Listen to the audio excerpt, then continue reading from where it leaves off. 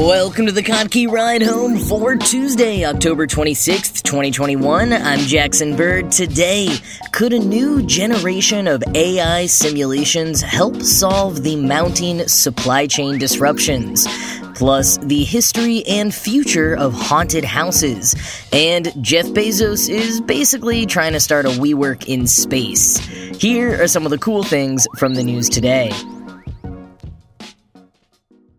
The supply chain disruptions just keep on coming. Everyone's being told to get their holiday shopping done now, or ideally last month. And now it's not just certain products you might want to buy as gifts that are in short supply, but even the cardboard the packages come in. It's a big mess, with a ton of disparate and related causes that I've outlined ad nauseum on regular installments of the Shortage Report. Pandemic-caused factory and mill shutdowns, shipping container snags, labor shortages, extreme weather events. But with a magnifying glass hovering over various sectors of the supply chain, the heat is mounting, and fortunately, that's beginning to lead to solutions. A promising one is a type of AI-powered simulation called digital twins that Amazon has been using for years, but which other companies are beginning to implement as well. Quoting the MIT Technology Review, "Digital twins seek to solve breakages in the supply chain by anticipating them before they happen and then using AI to figure out a workaround. The name captures the key idea of simulating a complex system in a computer, creating a kind of twin that mirrors real-world objects, from ports to products, and the processes they are a part of." Simulations have been a part of decision-making in industry for some years, helping people explore different product designs or streamline the layout of a warehouse. But the availability of large amounts of real-time data and computing power means that more complex processes can be simulated for the first time, including the chaos of global supply chains that often rely on numerous vendors and transportation networks. End quote. For years, most companies have depended on just-in-time delivery, or JIT delivery. It's an inventory management technique in which you only order items as needed in order to reduce warehouse costs and improve efficiency. Despite it long being the gold standard, especially for smaller companies, just-in-time delivery has failed many of them during the pandemic. Companies just can't keep items in stock, whether it's the actual goods for sale or acquiring the necessary components for production. And those who only had just enough are losing out on profits because they simply can't keep up with demand. Digital twins, meanwhile, can sometimes require you to have a lot more stock on hand. And this is something that companies were resistant to for a while because it means having to pay to store inventory that you may not need immediately. But with how strapped companies have been for the past 18 months, having had some of that extra stock on hand would have been a godsend. David Simchi-Levy from MIT, who has helped build digital twins for several large companies, notes that companies that used to be obsessed with hyper-efficiency and cutting costs are now willing to pay for resiliency. And Digital Twins aims to strike a balance between the comfort of extra stock on hand and the efficiency of getting the right extra stock by essentially forecasting what will happen. Quoting again from the MIT Tech Review, "By exploring different possible scenarios, companies can identify the balance between efficiency and resiliency that works best for them. Add deep reinforcement learning, which lets an AI learn through trial and error what actions to take in different situations, and digital twins become machines for exploring what-if questions. What if there's a drought in Taiwan and the water shortage shuts down microchip manufacturing? A digital twin could predict the risk of this happening, trace the impact it would have on your supply chain, and, using reinforcement learning, suggest what actions to take to minimize the harm. If you're a car maker in the U.S. Midwest, a digital twin might suggest you buy extra components from a distributor on the West Coast that still has surplus." Digital twins draw on as much data as possible to run their simulations and train their AIs. There's logistical information about the company and its suppliers, accounting for inputs such as inventory and shipping data.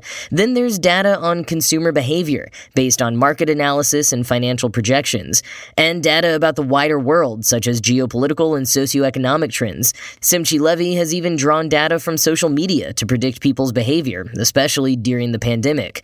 Google's digital twin can be plugged into Google Earth and takes into account global weather patterns. End quote. Others are less robust, but the concept is the same. But even though more and more companies are now hopping on board, it's not going to be equal across the board. Larger companies will still have an advantage because they can take a risk on a new technique. They can store that extra stock for longer. Smaller companies won't be able to weather potential losses. It'll take them longer to convert, and the sooner you adopt a new technology, the better the benefits. Some of them, and also larger ones, surprisingly, are still conducting a lot of their business on paper, which means the AI can't analyze any of that data. It has to be digitized first. But perhaps with some government assistance, smaller companies can implement digital twins and keep up with the bigger ones that are already starting to see some of the benefits. And it won't be a quick change or solve everything. Simchi Levy notes that it takes about 1.5 years for a company individually to see the benefits. But hey, maybe with the broader adoption of digital twins, this holiday season will be the last one in which we have to deal with supply chain disruptions.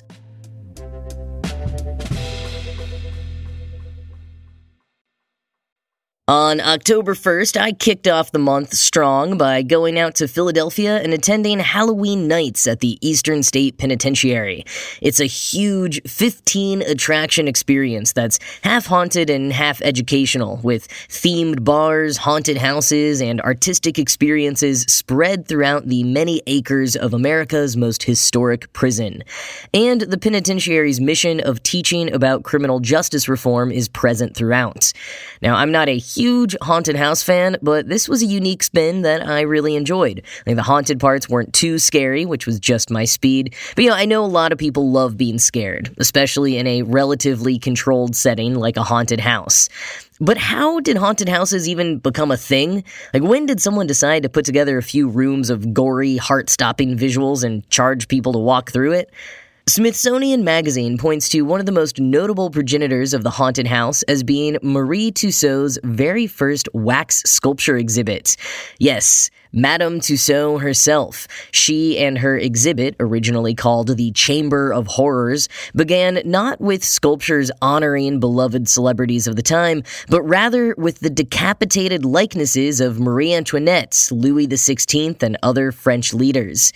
That was early in the 1800s, but by the turn of the 20th century, performances, exhibitions, and other spectacles meant to shock people were growing in number. There were sideshows, of course, and also things like French director Max Maury's stage plays that were so graphic in their depictions of things like dismemberment that audience members regularly passed out. And there were fairgrounds, at least in England, that did start including what they called ghost houses in the 1910s. But it was during the Great Depression when haunted houses, as we'd recognize them, really started picking up.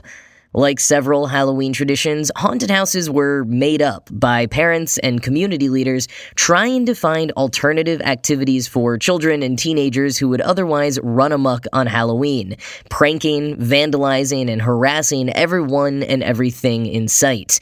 And seriously, the start of the 20th century was the height of Halloween arson and violent mischief. Things were really getting out of control.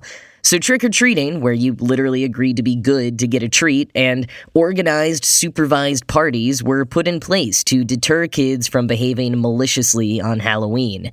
Neighborhood families would get together and all decorate their houses or basements with a theme, and then the kids could go from one house to the next being delightfully frightened.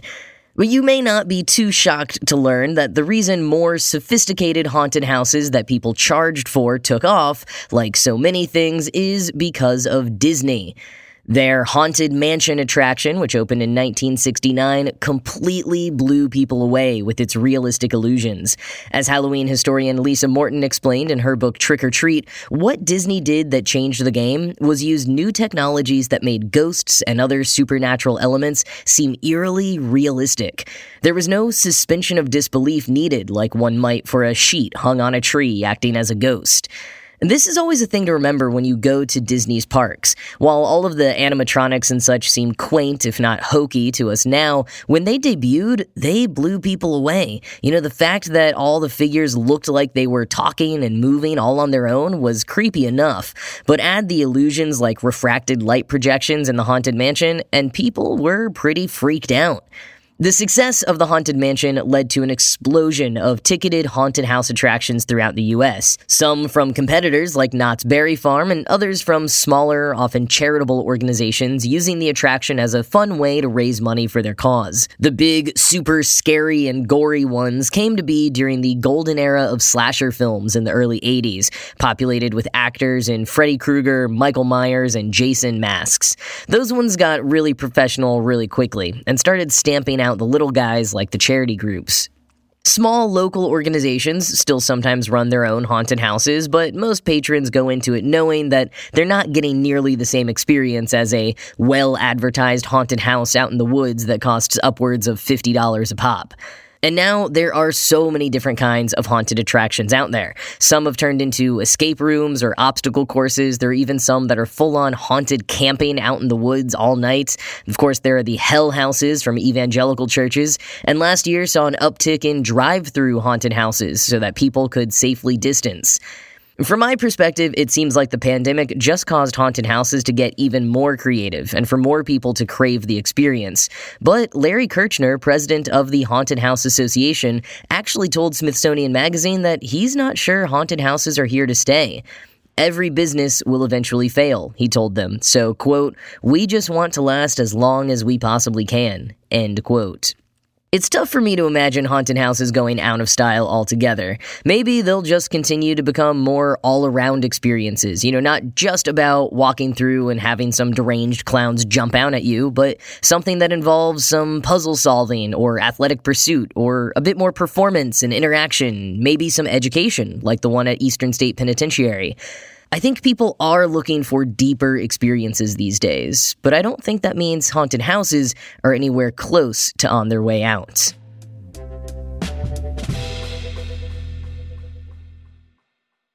First, there was the guy trying to put ads in space, and now Jeff Bezos is planning what he calls a business park in space.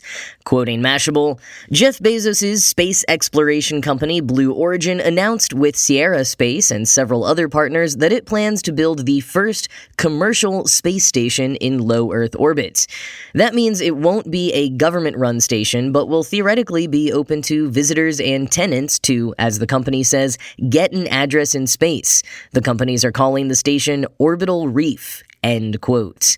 And from the BBC, quote, "Promotional material released by the company claims the station will be a mixed-use business park in space and will host up to 10 people. The 32,000-square-foot station would provide customers with an ideal location for filmmaking in microgravity or conducting cutting-edge research, and said it would also include a space hotel," end quote.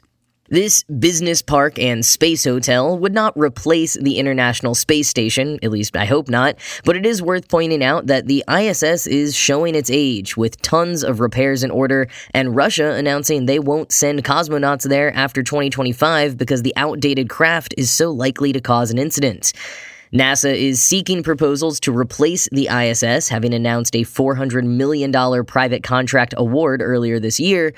But Blue Origin doesn't have great luck with NASA contracts, having most recently lost to SpaceX on their bid to build the moon lander that will drop astronauts off on the moon in the upcoming Artemis mission. But Blue Origin doesn't seem to be trying to replicate the ISS with this business park in space. Quoting again from Mashable, "A business park is a collection of office buildings with some grass or, hey, even a water feature or two in between structures if you're lucky. It's like a park, but for grown-ups who spend the majority of their waking hours in a cubicle under fluorescent light." And that, apparently, is Jeff Bezos' vision for the future of humanity in space. Beyond stating that Orbital Reef will be the hot new home for capitalists everywhere, the announcement is otherwise light on details. Visitors will get access to round-trip travel and crew members, but there's no mention of cost. The companies say it will begin operating in the second half of the decade. What a bright future we have to look forward to indeed. End quote.